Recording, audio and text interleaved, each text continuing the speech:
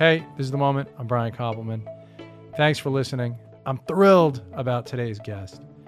I've known this guy since we coached basketball against one another when our sons were 10. I think I won, though. Did I win? No, I mean, sometimes. I think you guys might have full court pressed us, but no, we would coach and then we would practice in the same facility. Yes. My guest is Ruben Santiago Hudson, who is a playwright, theater director, now a television director, a television show star, a supporting actor as Raul Gomez on Showtime's Billions. And as I say, I first got to know you when I saw how hotly competitive but loving you were coaching your son. Yeah, thank you. It was all about the kids, and I admire that about you as well. It was always about the kids. Yeah, we were somehow both wanted to win, but we didn't become assholes. That's the secret. Or we hid. They don't know the secret. or we hid that we were assholes. We could be assholes to each other, but not to the kids. Not to the kids. That was the whole thing. As we were just talking before we started, Ruben, you were saying, and we'll go, I want to get into your biography because your story is so inspiring. People constantly talk to me about the things that are against them in becoming what they want to become. And you had so much stacked against you as you've written about and dramatized and came here. But I just want to start at a little bit of a service level because before we started, you were talking about life and you said, you were talking about certain actors who like LA and you said you never bought into it. And neither did I. Can you talk about why? Well, simply LA never lets me forget that I'm an actor. Everything that I do stems from being an actor or a director or writer. Every conversation, every restaurant I go in, whether they give me a good table or not, is what my status is as Yes. an actor. Not as an artist. In New York, they actually admire and appreciate artists, like places like Paris or Rome or something that would love an artist. Garbage men and teachers say, I love your work, and they don't say, you look good. You look good is the thing they say. And you're worried that because it happens to all of us, I think, when you're in California, when you're in LA, it's easy to, the first couple of days, you sort of keep perspective. But the fear is that you lose your own sense of yourself, right? Yeah, but it's so beautiful when I'm there because I know that I'm there for a limited amount of time, so I take advantage of everything. I'm at the beach, I'm in the mountains, I'm at all my friends, I'm at every restaurant, they have great restaurants, and I take advantage of that. But I know I'm leaving because before that day is over, someone's going to remind me of why I'm there and what my worth is as an actor. That's the key thing, the status piece, right? What you're worth. Yes. That you feel like a piece of merchandise almost out there. Yes. I mean, sometimes I sit at the bar if I'm there by myself and have dinner and people just turn their backs to me. It's hard to really meet somebody at the bar until someone comes over and says, oh my God, I love you on blank. On whether I'm on Castle or whether I'm there shooting Devil's Advocate. Oh, I love you in boom. And then all of a sudden the backs turn to faces. Oh my God, were you in that? Yeah, now you want to talk. I don't want to talk now. Right. Because you go in New York and even where we're standing right now, I can go into 4 or 5 different bars and have a conversation with anybody. Because you're there watching the game and calling somebody a schmuck and and having a good time. Why that schmuck? You should have passed the ball. And you have a conversation, or you for the Yankees or the Mets. But in LA, I find out once the people find out that I matter in the entertainment business, then I am someone to reckon with, other than just being a human being that's a father and a husband. Well, you're right, and losing the sense of self is, I mean, your sense of self and who you are is so important in your work, I think. It's the most important, I think, and the most valuable part of anything I bring to a character I play or something I write is who I am. And when I remove that, I'm just another person in the room. Yeah, I think about this all the time, point of view, right? Because that's how you find your point of view as an artist, is by knowing where you're standing and looking. Mm-hmm. And if that goes away, you're fucked. That's true. It's funny because I even notice about you guys when I'm shooting Billions, you're always on the set and you're always still working. It's not like you just looming. You have your computer open and I'll pass by and I'll see script. And it's not, I'm not trying to snoop or nothing, but it ain't, it's not, you're not on Pinterest. You actually are writing, you're still working and listening. And so you never lose. Well, like we're so connected to the work.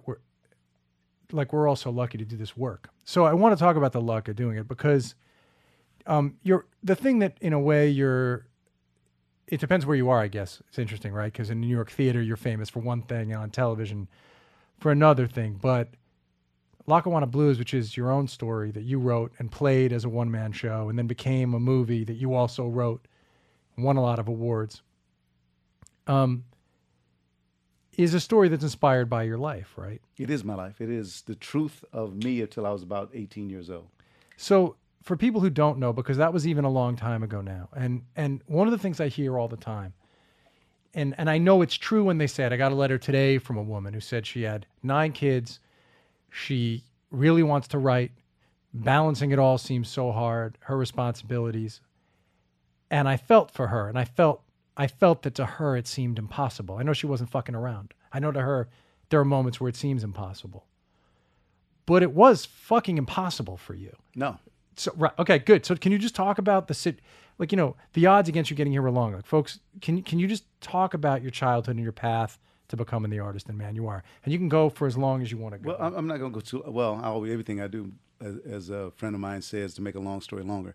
But no, you can go. As I a kid, want to hear as a little kid, I was born in a rooming house that my mother was a tenant in, my birth mother, and she was working as well as trying to maintain a life, and was leaving me sleep in the room. And the landlady found me, and just said, "You can't leave a baby, a 2-year-old boy, sleep in the room." So he'll stay with me while you work. And she became more of my mother than my real mother, whose life spiraled into drugs and heroin for 23 years. She's the character you write about. The woman who took me from my mother. Is the woman you write about, yes. Yeah, my real mother would come and get me every now and then. We'd just see the movie like Lackawanna Blues, and you'll see she would come and get me when she had herself straight or was not in jail or something. And she would be my mother for like 2 months. And then I'd be back with the woman because she would either be in her addiction or in jail. And so that seemed difficult. But the incredible thing about it is my father, because I wouldn't move with him because he tried to take me to be with him, but he had a new wife, and I was just uncomfortable there, even though she turned out to be one of the most amazing women in the entire world. I stayed at the rooming house with Nanny, and my father moved 2 doors away from us so he can see me every day. When he comes from work, he'd come get me and go to a baseball game or teach me how to speak Spanish or just be with me. So I had my father and I had Nanny in the host of characters that lived in her rooming house that she had gotten either from mental hospitals or taken off the streets with addictions and straightened them out, giving them jobs, taking them to get jobs, or family and people that she had brought from the South during the migration. So these wonderful characters were around me. Most were illiterate. And I read most of their mail. If they couldn't read, they said, "Read this for me, Doc, what to say." And they called me Doc because they said I'd grow up to be a doctor because I was very smart.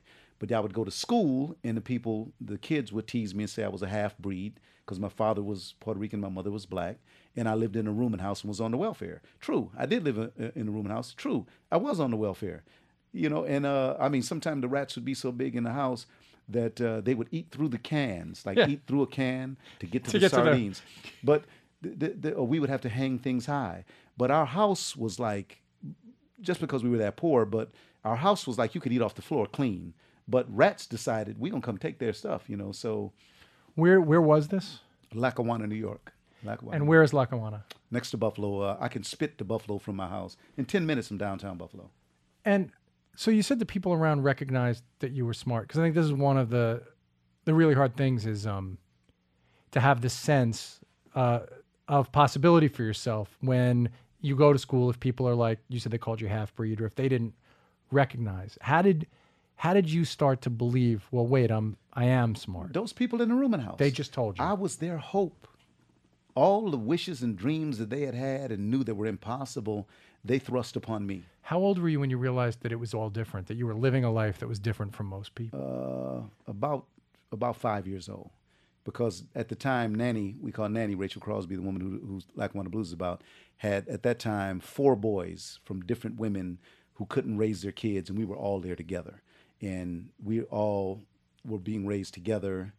But the other kids' mothers came to get them, and I stayed. And so through my whole life till I left to go to college, no telling who would be there month to month, week to week, year to year, whose parents couldn't raise them. So I always had other people there with me. And is she who gave you this tremendous sense of purpose and self that you have?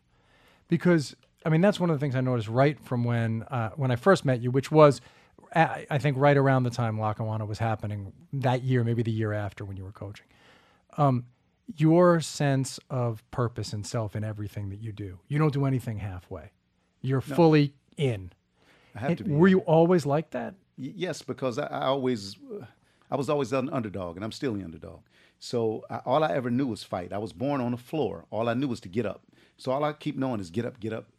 Try to rise, rise, rise.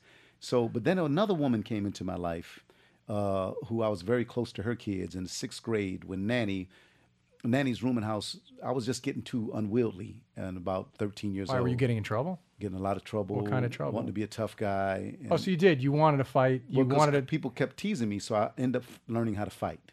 And when I found out I had the power of destruction in my hands, Yeah. and I can intimidate people as well as take a whooping too, it just I had to get more discipline in my life. So my godmother, who Nanny had christened my godmother, woman named Maddie Overton, and her husband Adolph, who were who like pillars in the community. They had car wash, liquor store. He was the first black councilman.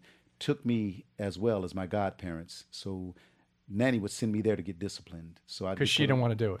She just was too soft on me. She let me do anything I wanted. So I mean, that was a turning point. That is the woman who we went to the schools and told them when they had me in regular classes that he should be in advanced class, and they would say, "No, well, he's a rooming house kid on the what?" And they were like, "She said, give him any test you want to give him. He's as smart as any kid in here, or smarter." How old were you when that happened? That was seventh grade. So you're in seventh grade, and the other do the other kids recognize? Are you a leader amongst the kids by then? Had you? No. Still weren't. You were No, still getting shot on by. I these was a little people. guy. My nickname was Little. Right. So they would, the bullies could bully me until they found out that they thought I was a little crazy because I would hit them with stuff or chase them home. So they quit hitting me. They said, "Quit, leave him alone, because he'll chase you home and stand outside your house all night." Yes, true crazy is scary. Yeah. If you can present true But I had crazy. to at least act that way to stop Yes. getting bullied. But did any of the teachers recognize it? Did Yeah, any of them know? A teacher in the fifth grade when I was with my mother, my real mother, her name was Aileen Hudson. She had cleaned her life up and taken me in for about 2 years. And I went to school in Buffalo proper, not Lackawanna. And there was a teacher there that recognized in the second grade because I could read very good. I was an advanced reader. She put me in a play. And that's when I started this thing, enjoying acting.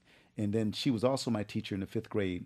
But she did an interesting thing. She called the social services because she followed me home a couple times and saw that my real mother was starting to not home, that I would come home and I'd be the only kid there. Yeah. So social services came to get me to evaluate me and see if they could take me. But by that time, I was with Nanny. I had left the house where my mother was. I didn't see her for a couple weeks. And I went to Lackawanna. Nanny said, "Get in the cab. I'll pay for it when you get here." And so in Lackawanna Blues, when my mother comes to get me with the car and the guy, that's that scene. And Nanny said, "He's not going anywhere else until you get yourself together and you can do him better than me. So treat him, and give him a better life than I can, even though it's a rooming house." And you were listening to all this. I heard it. I was sitting there. I'm saying you were a part of all of it. Yeah, I'd go in the room and cry, but when the welfare people, but her name was Miss Patton, and her name became Mrs. Nowak. I've been looking for her. I'd love to find her because I know she sees my success. But she, out of a good thing, wanted to give me a different life. Say her full name again. Her name was Miss Patton, and she married a guy named Nowak. And her name became Mrs. Nowak in the fifth grade. In Buffalo. So if anybody who's listening In Buffalo, New York. has any info. From school 16. She was teaching school 16. But dig this, though. So she became, when she found out that I actually loved my life, I loved this rooming house. It was like Barnum and Bailey. It was like the funniest people in the world and the most loving. And she and Nanny became friends. And Nanny would let me go to her house. She had a country house in Eden, New York. And to plant trees. I'd never planted a tree. I'd planted tomatoes, planted peppers, but plant trees. And she said, 20 years from now, Ruben, you come back and this will be a really real tree. It's your tree. And so Nanny would let me go to her house where she had a husband and a daughter in a real house. Sure. And I have a scene in Lackawanna Blues when I say, "Wouldn't you like a house with a yard?" And I said, "Uncle Bill has a yard, but he was fixing cars in his yard." And Mrs. Nowak wanted to show me, and Nanny wanted me to see what a regular life was. And were you aware you were getting these lessons at the time? Because even when you describe the people in the rooming house now, there's a romance to it. But it couldn't have felt very romantic to you living it because it was your life. It was romantic until people teased me about it because it was fun because I was so safe there. when I came in that door, whether I had a black eye or just was a math book, it was like, hey, doctor, come on over here, let me tell you, and he solved this problem. Go look in your encyclopedia. I say the Nile River longer than the Mississippi. You solve this and I'll give you 50 cents. And I would go in my encyclopedias and I would tell them the facts. And then I'd get 50 cents.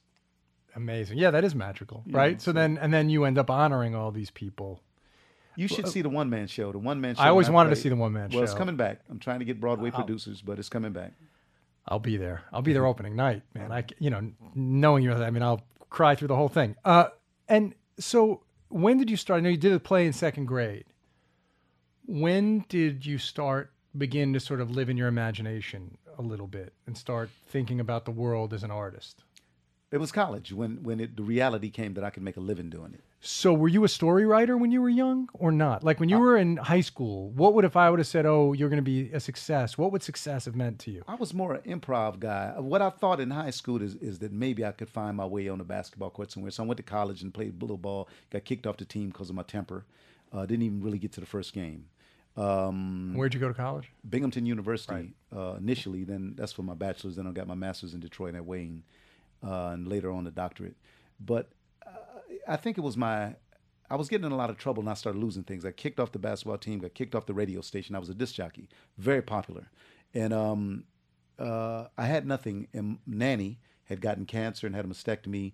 I had my second child. I was 19 years old. And my world fell apart. I got kicked out of school. I was put on probation. They said, you got to go for at least a semester. And people pulled me under and they said, this is your last shot. You're too smart. You got too much going for you. You got 2 kids.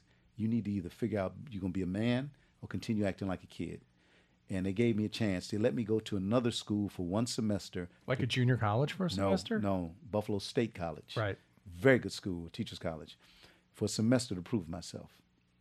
And Lofton Mitchell, who wrote Bubbling Brown Sugar, Land Beyond the River Star of the Morning, great writer, became a mentor.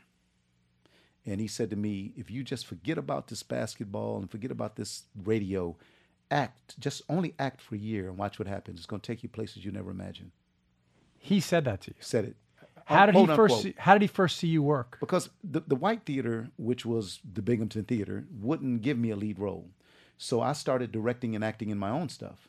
Particularly started out doing just black plays, things that I had written with other black actors. You mean at Binghamton or at Buffalo State? Where is this? Binghamton. When you're doing this? Before I got kicked out. Okay. And people started recognizing the talent, but still I didn't get any leads. My son Trey is on his 4th lead. I got 1 lead. He's a terrific actor, Trey. I got 1. Anyway, so I'm mad. I'm jealous. He's a college senior, right? He graduates. I'm going to see him this week in David Ives' The Liar. Fantastic. But anyway, so I said, okay, I'm going to prove myself. And I came back and I let everything else go. I quit fighting. I quit chasing a whole bunch of girls. I still chase some. I'm a college boy.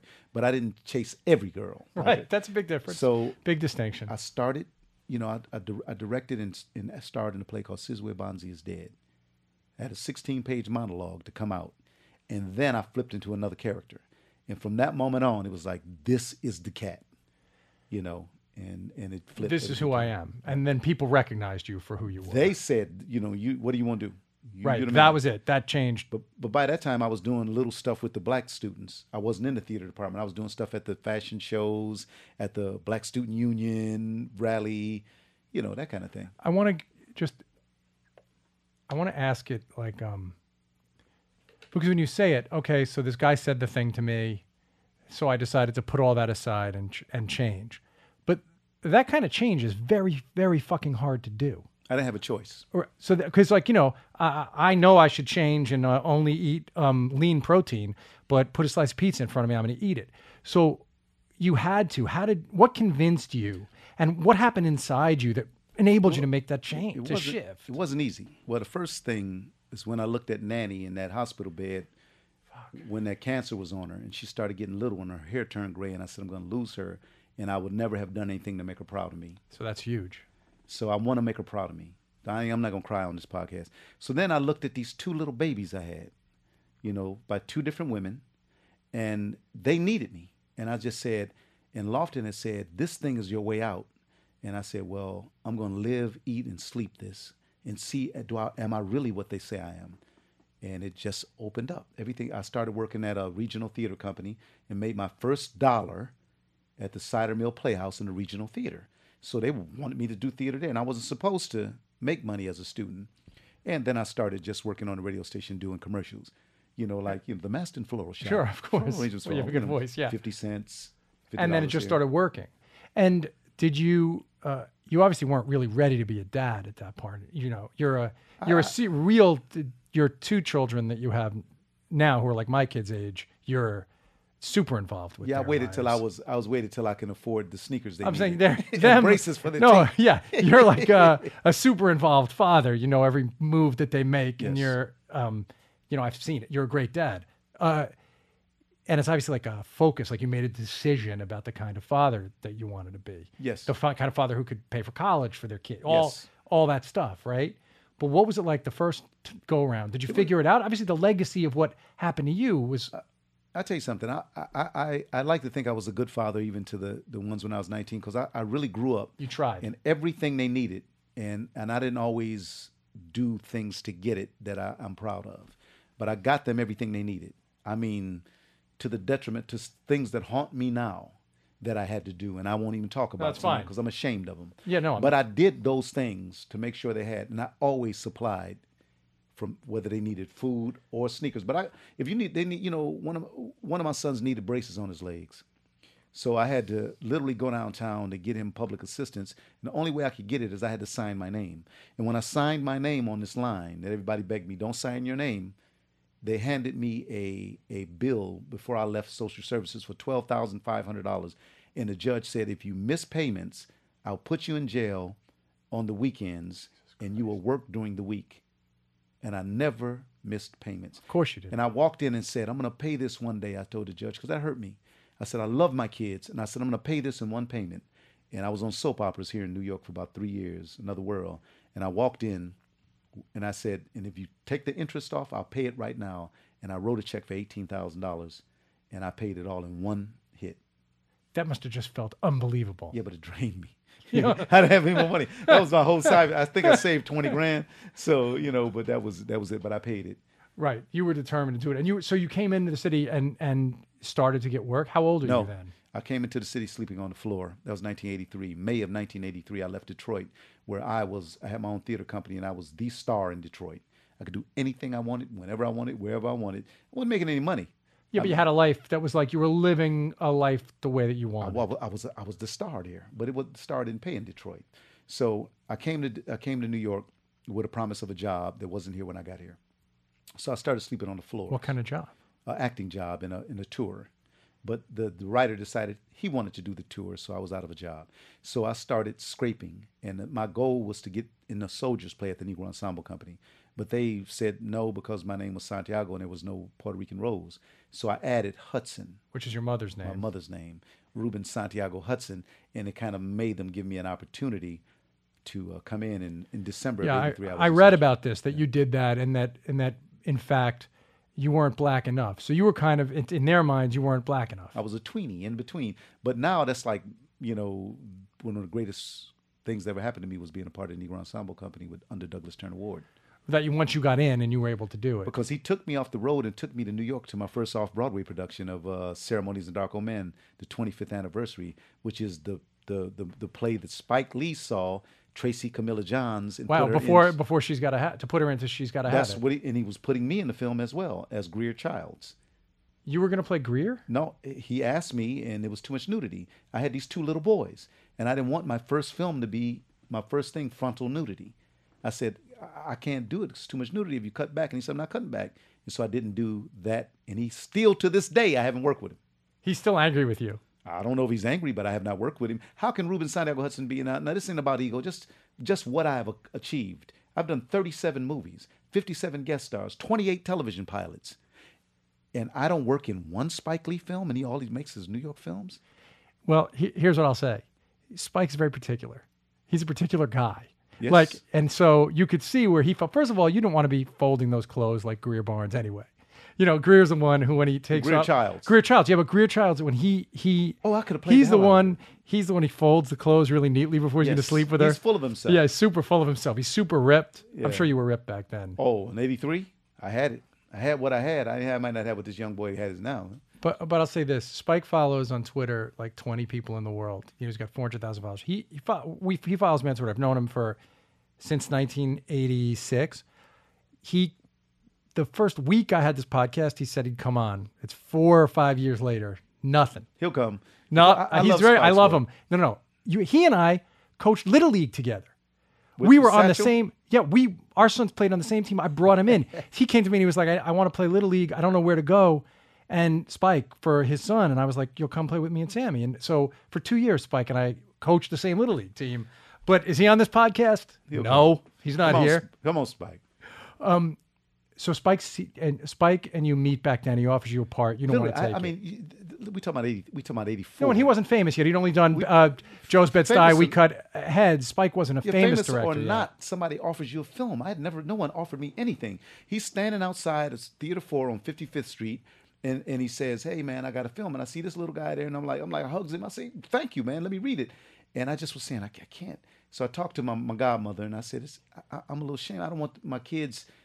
And Adolf Caesar, who I was doing Soldiers Play with in '83, said to me, "Film is forever," and it scared me. And I said, "I don't want my penis in a film, and my little kids are going to see it. Unless I just felt awkward, so I didn't do it." Could you tell that it was great? Could you tell the writing was great? It was dynamite. It was dynamite. Just the story and the premise, and this is before the women's empowerment thing. And I said, "This powerful woman," No, it's one of 5. I want to stay with you, but it's one of 5 films that changed my life. So if someone asked me the 5 films that changed my life, that was really one of them. So I would have loved to have seen you in it. So you don't say that. What was the first big break? Like, what was the first thing where you came here, you're living on the floor, and what do? You get here, there's no job. Can you take us through it? Like, what do you do? I slept there, and I auditioned.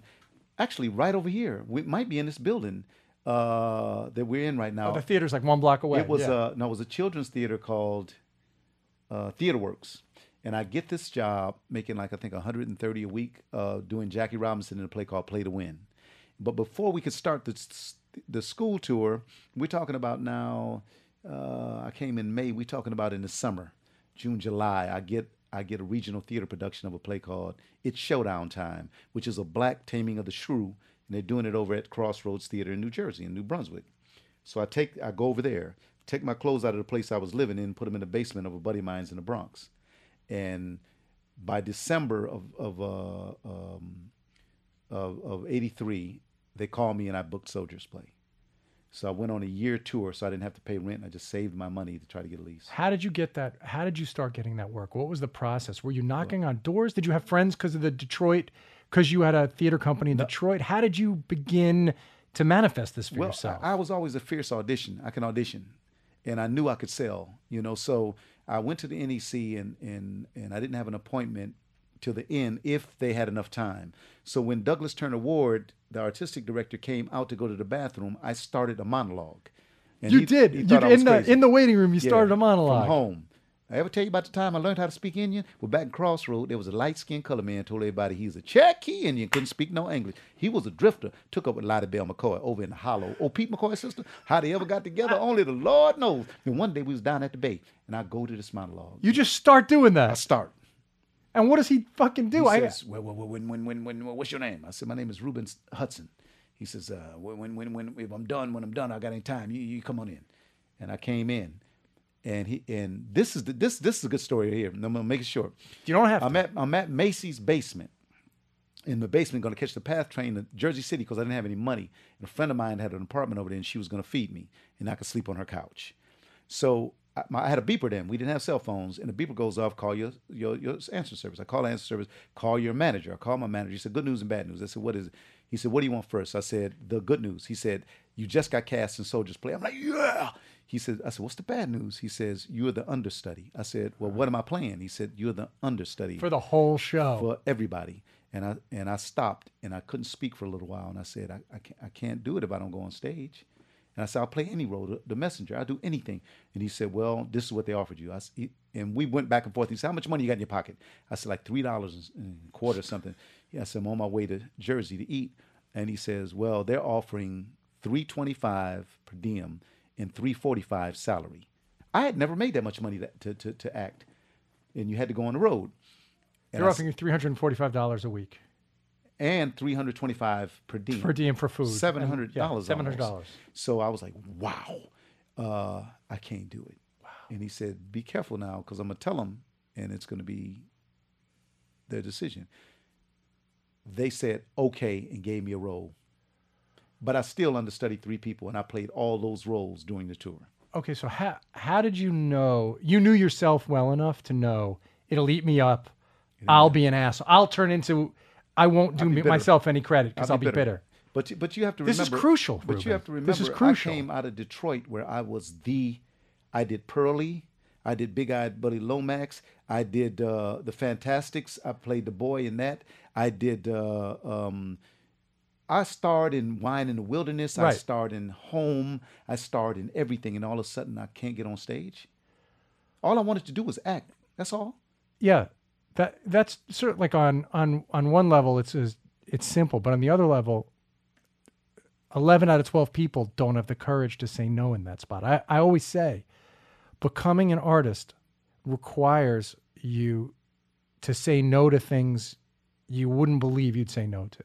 Like, you have to say no to going out. You have to say no to a certain kind of study. You have to say no over and over again, I think. You have to make sacrifices or you'll never really... So you somehow found a way to say no, even though you said you had $3 in your pocket. It wasn't arrogant. It wasn't ego, and it wasn't necessarily brave. It was necessary. I knew that I would not be able to sustain that. So they gave me a role. And the 2 guys that were laughing when I initially went to NEC, who was sitting on the stairs, they were taking the lights down because the Soldiers Play had just left for national tour. This was May of '83. They laughed at me when I went in to try to see if I can get an audition because nobody was auditioning. When I got to the Cincinnati Playhouse in January, they were adjusting the lights, the road guys. Sure, too. Of course. And they looked down off the ladder. Vess Weaver, good dude, man. Great cat in Philly. He looked down at me and said, yo, you the Puerto Rican that walked into this? I said, yeah. And we became good friends. That's fantastic. Yeah. And that's where I met Denzel. That's where I met Sam Jackson. That's where I met James Pickens. You mean all touring together? They were originally in Soldiers Play. With you? No, I know they were in the Soldier Story. No, the play. Yes. They originated in the play. Oh, no, I know that they did. But I didn't realize you were all in it together. No, I wasn't in it with them, but they had heard about me. This little curly-haired dude from Detroit came in, and he's taking so-and-so's role now. He's a little bold little guy. And Adolph Caesar, who played the sergeant, if he approved of you, you were in, and he approved of me. All right, I have one question for all of the I'm going to listen to a podcast to help me fall asleep people. Are you struggling to get some shut-eye? I hate when I'm struggling to get shut-eye. I hate it when I can't fall asleep. Listen, if you answered yes, you're in luck, because we have a great tip for how you can zonk out more easily. Mattress Firm, America's neighborhood mattress store, lets your budget stretch further when you're looking for ways to improve your sleep. They are more than mattress experts. They have the whole package that helps you transform your mattress into a bed, from adjustable bases and sheets to headboards and bedroom decor. They have you covered, literally and figuratively. Go to mattressfirm.com/podcast to see what deals are happening right now as I read this sentence to you. They even offer you a 120-night sleep trial to ensure perfection and a 120-night low price guarantee, so you know you paid the perfect price. Look, I value my sleep because I have limited time. I'm a writer, primarily, storyteller, and if I am sleepy, if I haven't gotten enough sleep, I find it really hard to stay focused and concentrate. But when I have a good night's sleep, it becomes much, much easier. Again, go to mattressfirm.com/podcast to learn how your sleeping could be monumentally improved.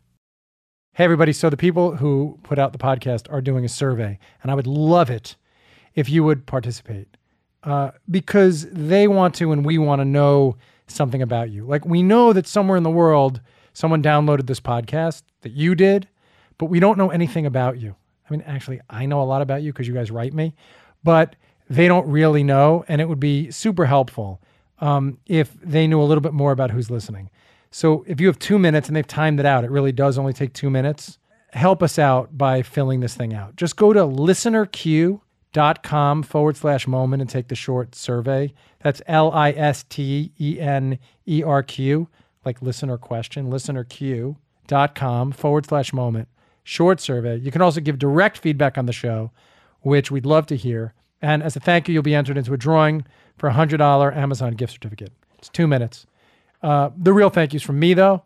So yeah, the Amazon thing, I hope you win it, but I would just appreciate if you would do it. So thanks a lot. listenerq.com/moment. So you said when you were at Binghamton, at first, you couldn't be in the plays that the white kids got the roles. They never gave me the roles. And so do you feel that race had a big effect in the beginning of your career? I don't know how big, but definitely an effect. I was told things that are shameful to tell anybody. Like one teacher told, the reason I went to the Hillberry Classical Repertory Theater, which is in Detroit at Wayne State, was because it was the only classical repertory theater that's a graduate school in the nation at the time. And I was told by one of my teachers that I can't do Shakespeare because my lips were too big. So I said, okay, I'm going to prove that these lips can work in Shakespeare. I went to the Hillberry in Detroit and didn't get one role. So I decided that I was going to leave. And this other black actor who was working on his doctorate named Dr. Vaughn Washington, he was just Vaughn at the time, snatched me and said, you can't walk out of this master's degree. Let me go talk to them because you don't know how to talk to white people and they're mad at you. So let me find out what we can do together. He ran the Black Theater undergrad program. So he said, okay, what do you want to do? And on a moment's notice, I said, Native Son. So he went back and talked to Leonard Leon, who was running the graduate program, and he said he's going to loan you to the Black Theater to do Native Son, but we have to do it in this theater called the Bonstale that's been shuttered and closed for 2 years. We have to open it up. You just have to open this theater open it back to do up. this show as the Black Theater. The most amazing theater in the city of Detroit, the Bonstale Theater. It is a theater with a dome. It's incredible. So we cleaned it up, we opened it up, and we did Native Son and broke all the records there. And when he said you didn't know how to talk to white people, what did he mean? Because I was saying, you got to remember, I'm 20 years old, 21, and I'm like, I'm not doing this shit. I'm not carrying another rug. I'm not fanning another queen. I'm not putting on another loincloth. I'm not being another bystander. I just came from doing this play, that play, that play, and for the last 9 months, I've been a slave. I've been a ruffian. I've been a bystander, man in the crowd. Enough. I'm getting on the Greyhound bus. I'm going back to Lackawanna. And that's how I was talking, opposed to now I would say I'm a little sensitive to that. That's the language. It's difficult. It's difficult for me to really, I don't feel good about this. And I'm very sensitive to just playing the limitations that you're placing on me. Right. You hadn't yet thought about diplomacy. Having to be, Paris Barkley once told me that being a black man in the entertainment business, you have to be 5 different people. Well, I'm going to be about 3. That's fine. But he said, you have to be willing. Well, he's a director too, like you are, and he was saying you just have to be able to be all sorts of different. And he's a gay man, so I know Paris. That was one of his identities that he was telling me. Like I have to live in 5 different identities, and he was like, you can't understand it being a white man. So one of the first times someone said that to me, and I knew it was true. I knew instantly it was true. You don't have to understand it. But you should be you should be compassionate to it. But the thing is this, man. Even when I say to somebody I'm sensitive to something and this is a little difficult for me and I don't know if I can do this, that means fuck you. I'm not doing it. Where before when I was younger, when straight up just fuck you, I ain't doing it. But then I had to understand, okay, where's the salvation? How can I save that person's ego and my own? And he'll understand the language because if you come back at me again on it and I shake my head and said, I don't think I can do that. Sure. Which absolutely means I'm not doing it. We have never had that on your show because you always give me this great stuff and it has integrity. My character has integrity. It was written for you. I mean, it was written for you. So he has tremendous integrity. Even though everybody's a schemer, but that's what makes drama. Well, yeah, on our show, everybody's gray. There's no good and evil. Everybody exists in between. But as long as a character can understand their reason, their intention, also you're a loyal friend on the show. So that's, you know what I mean? Being a loyal friend counts for something. There's dignity in that. I'm not stupid. Like if he tries to get me to do something, I say, I can't do that. I can't go to my people and do that. No. Yeah, of course. Well, as you know, this is a great thing. You've been on all 3 seasons of the show and we always make sure if you're coming in, you have something real to do, something meaningful to do. And I remember when we wrote the part thinking, I think if they tell Ruben it's the guy that he coached hoops with, I think he'll come. That's what happened. You know, I turned it down. Yeah, because it was just a one scene part at first. Well, no, I didn't even read it. I was writing something. I had a writer's deadline, and I said I don't need to leave the house.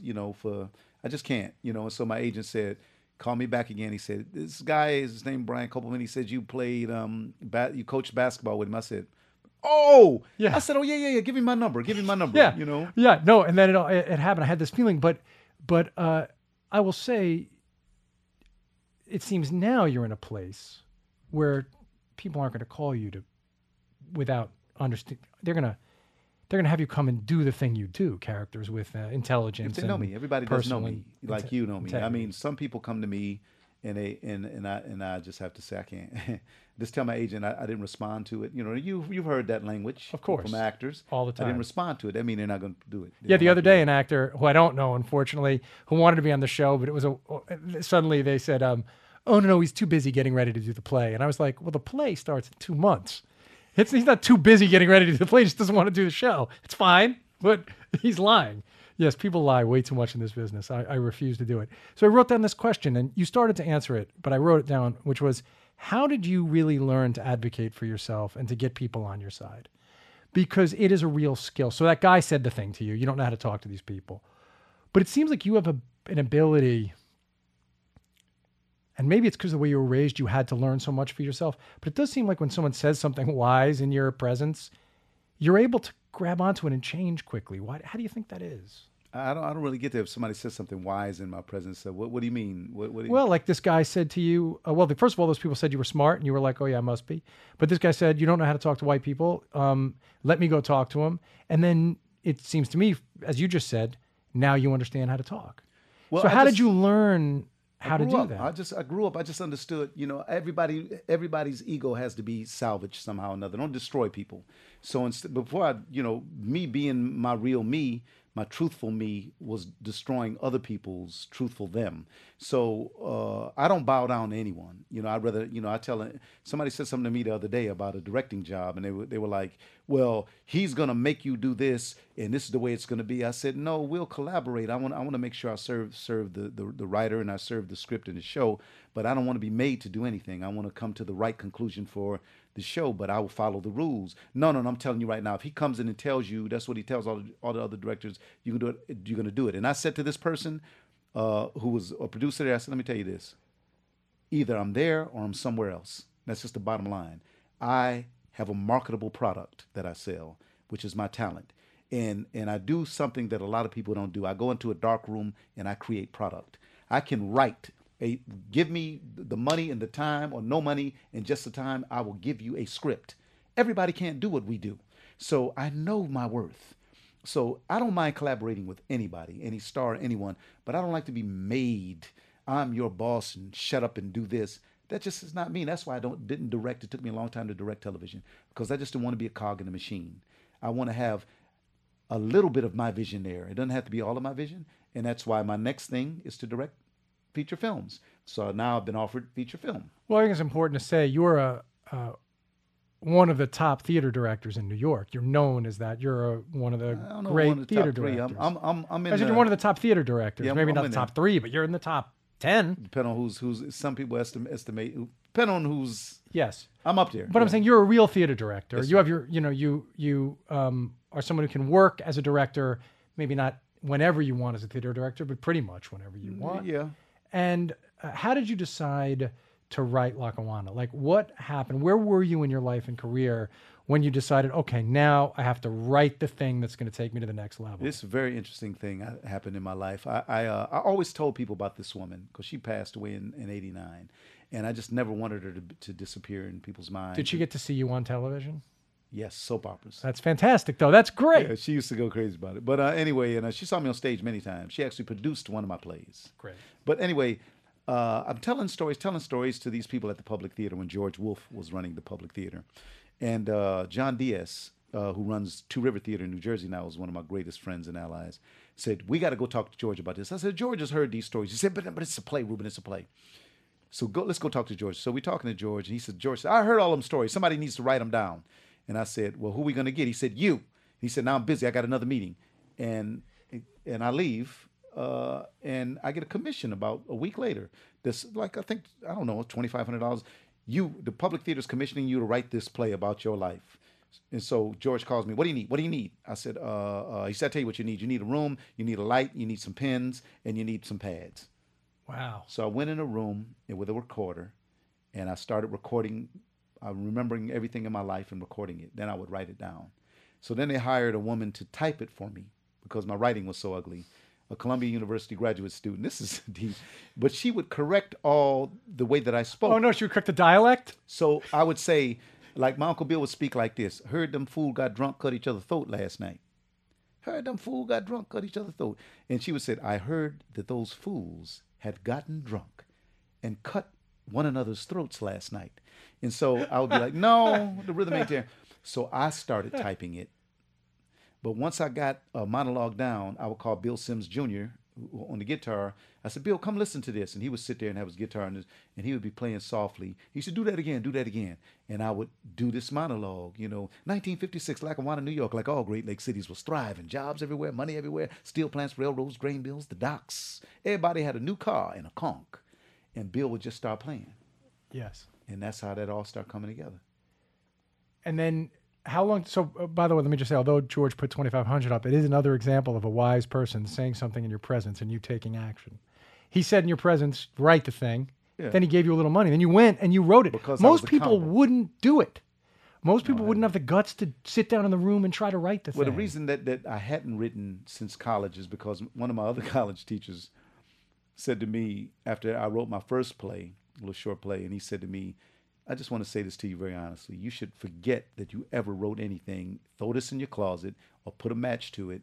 You are not a writer. And I said, damn, I'm not a writer. I can't do Shakespeare. What am I doing? Then I said, I don't believe you. Because every time I go home, everybody said, we're so proud of you. We're so proud. You're going to be a star, Junior. You're going to be a star. Well, okay, I think this is really an important point for people. I mean, it's so moving to hear you say it, dude, because look, you're talking about an award-winning writer and someone who the lead actress in your show ends up winning an Emmy and a SAG award and a Golden Globe award. And an NAACP Image Award. And the Image Award. And you yourself were a Tony Award winner and as an actor. But this person looked at you and told you you didn't have the stuff. You should have saw how terrible the writing was, though, Brian. It wasn't good. But it's one thing to say that the work isn't... So it's one thing to say, hey, I don't think this is there yet, or I don't yet see it in this writing. But it's another thing to tell somebody, go hide this away and don't do this again. And the thing is, experts are always wrong. These people are always looking to say no. But the job of the artist is to just keep finding a way to say yes. Well, I found that script. When my mom died, she had it. You mean the one that you wrote? Yeah, I have it. It's handwritten. I have it with me. I'm giving all my stuff to Binghamton, the archive. But let me tell you the flip side. Is it terrible? It's bad. Because I wasn't being honest. I was trying to tell my life and I wasn't being honest. I was trying to protect people. So that was the first time you tried to do it, but you tried to sort of lie instead of like, you didn't lay in there. I didn't want to tell the truth, because there was so many things I was ashamed of and I'm not ashamed of anymore. So how long did you not write for? 25 years. But let me tell you this, though, the flip side. There was another teacher who said, I want you to come in and do a monologue, either this monologue, that monologue, or that monologue. So I came in and I had written a monologue from my life, which turned out to be Lackawanna Blues. And when I got on stage and I didn't do one of the 3 monologues he asked me to do, I just did the monologue I wrote. And we're great friends right now. He just sent me actually a gift last week. And I said, why'd you send that, Don? He said, because we're friends. And I was thinking about you when I saw this Lackawanna brother. Anyway, I'd go up and I'd do my own thing. And he wrote me a letter 2 years ago and said, let me tell you something that changed my life. He said, I started to stop you and ask for you to leave my classroom because you didn't do what I asked. He said, and I realized this might have been one of the most special moments in my life to see this kid crying and sweating and spewing this passion about something that mattered to him. And he said, Ruben, you had this shirt on and the sleeves were too long and the button came loose and the sleeves were flapping and you were doing this thing. And he said, and I just stopped and said, I got to let him go. I've never seen anything like this. And he said, that moment, he said, I don't know if you realized it, That moment changed my life. This teacher said this to me. What a beautiful thing to write you. I got the letter. I'm telling What you. a moving, amazing thing that you were able to do for this, like not even knowing you were giving a But gift what if he to was the the guy. other teacher? What if he was the other guy that said, shut up, stop. I didn't want to ask you to do. Yeah, be brutal. That's why you have to be really careful. We all do. As people ask me all the time, they want me to read their stuff and I can't read it. But also I never want to be in a position to say, you can't do it. Your talent may not appear yet, but that doesn't mean you don't have the talent. You may not have the craft yet, but that doesn't mean that it's not buried within you if you'll work and work at it. Well, I'm teaching kids all the time at Yeah. universities. Next week I'm at Princeton. I just did Juilliard. I'll go to Binghamton next week.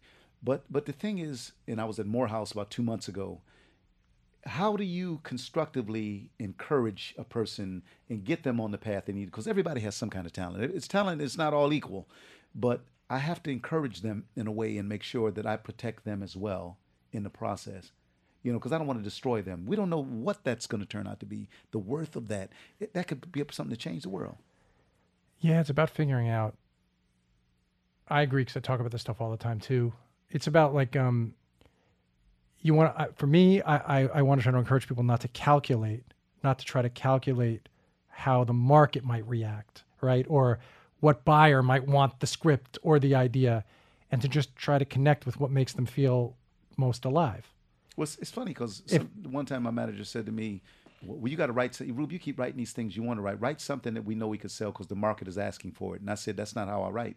I said, I'm not a writer for hire. At this point, I just write the things that matter to me.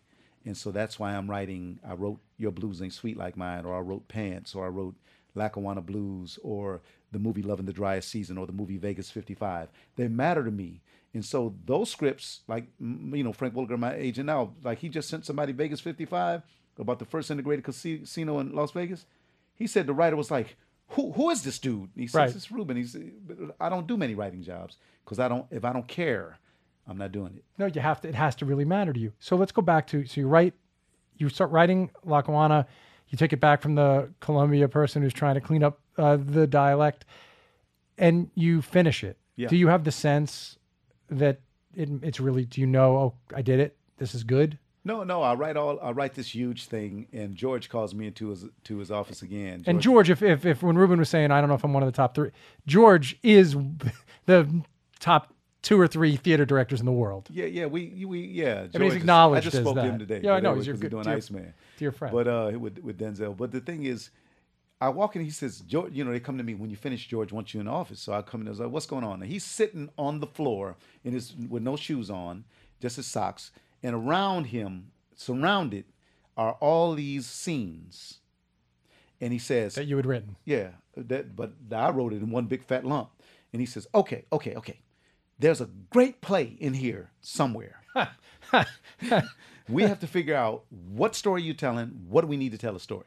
And so we started piecing it together. And with the help of John Diaz, as I mentioned earlier, who was my dramaturg at the time, and George, we put together a linear 84-minute my life. And did you know it was a one-man show at the beginning when you Yes. first wrote it? I didn't want You anybody- knew it was a one-man show. It's still a one-man show. You know, Yes. I mean, we did the movie, but the play, The play is a one-man. No, I'm saying you knew right from the beginning, I'm going to do all of this, and then people are going to see I'm going to play what I can 26 do. characters, however many I write. And I told Bill, you're going to sit on that stage and you're not going to get a break. So pee now, because you're not leaving the stage Right. till I finish all these words. Well, he was there with you. And he would play everything from classical, jazz, blues. He would just rough up, beat on it like a drum, act like he was a dog on it. When you were writing that, did it feel manic to you? Like, oh my, it's finally happening. I'm finally doing it. No. Were you working in short bursts, long bursts? Like, what was your process? Short bursts most of the time because I would recall a moment and I would tell the moment. And I didn't know what moment went after. In the play, it's more linear. It's more the way my life happened. In the movie, we move things around. But it was almost like a cleansing. It makes complete sense to me. And how did it go from there to getting on the stage? George told me, stop writing. We got a date. We're going to open this thing up in May. And I'm like, George, he said, just stop. You were done. He said, you're done. The thing's finally nailed. We did it. Yes, but I kept writing. Sure, of course. And I'm still, messing with it a little bit. Maybe But, don't mess with it anymore. I think it works. It's pretty clearly that it but I haven't works. done it in 17 years, and I'm going to pull it back out now. And so when does it open, and what happens to your life when it opens? It opens, and people won't leave. And we getting like 2, 3 standing ovations. Just people just clapping. We leave the stage. We take a couple bows. We leave. They won't stop clapping.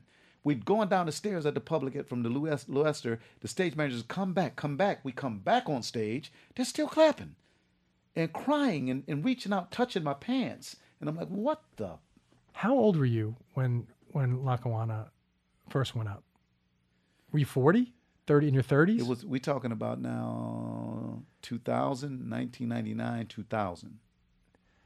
Right. So you were like in 17 your years late ago. 30s. Yeah. Or you're very I'm early. 61 now.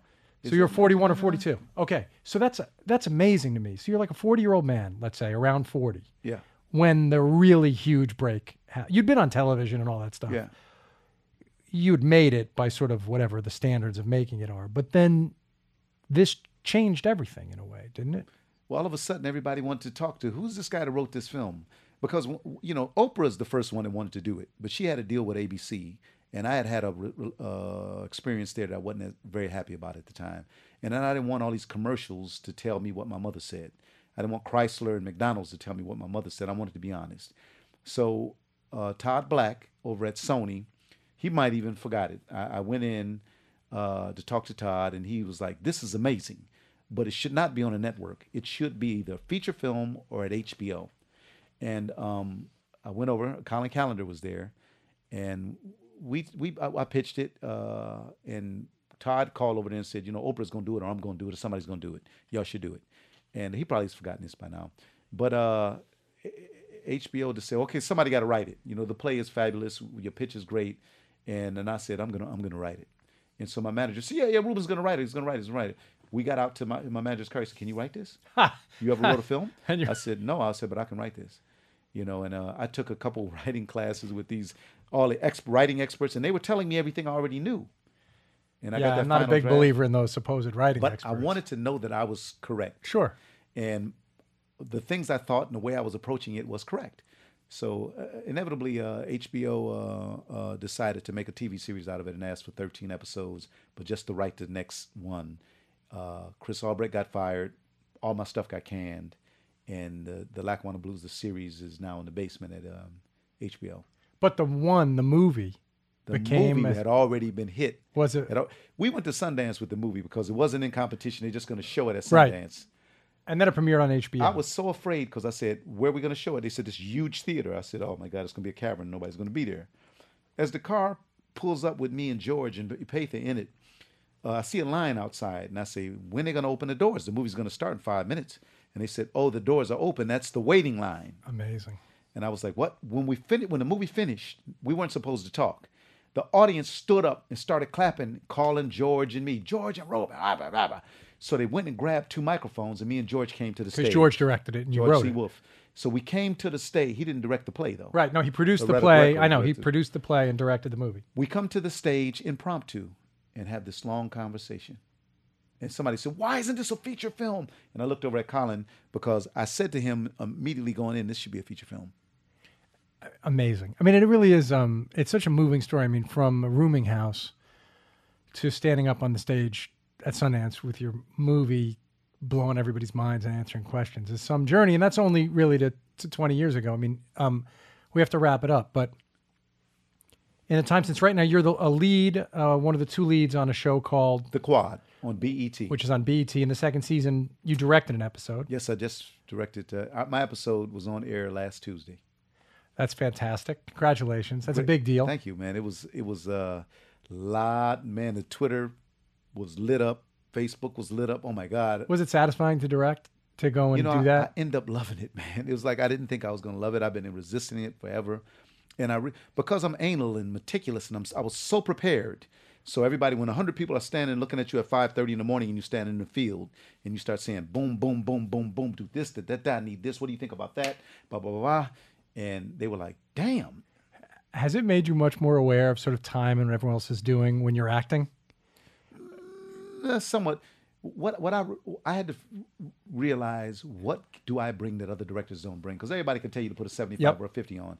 I elevated, or I can take an actor and help them with their acting and understanding of where they're going with their character, with their scene. I can help elevate your acting, and that's where I was valuable, I think.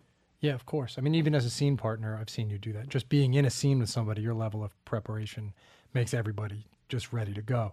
So lastly, you have these two kids who are both terrific actors. How do you feel about them carrying on? They're coming from a very different situation, from a house with two loving and present parents. They were raised in a level of privilege you weren't raised in. You had a hunger.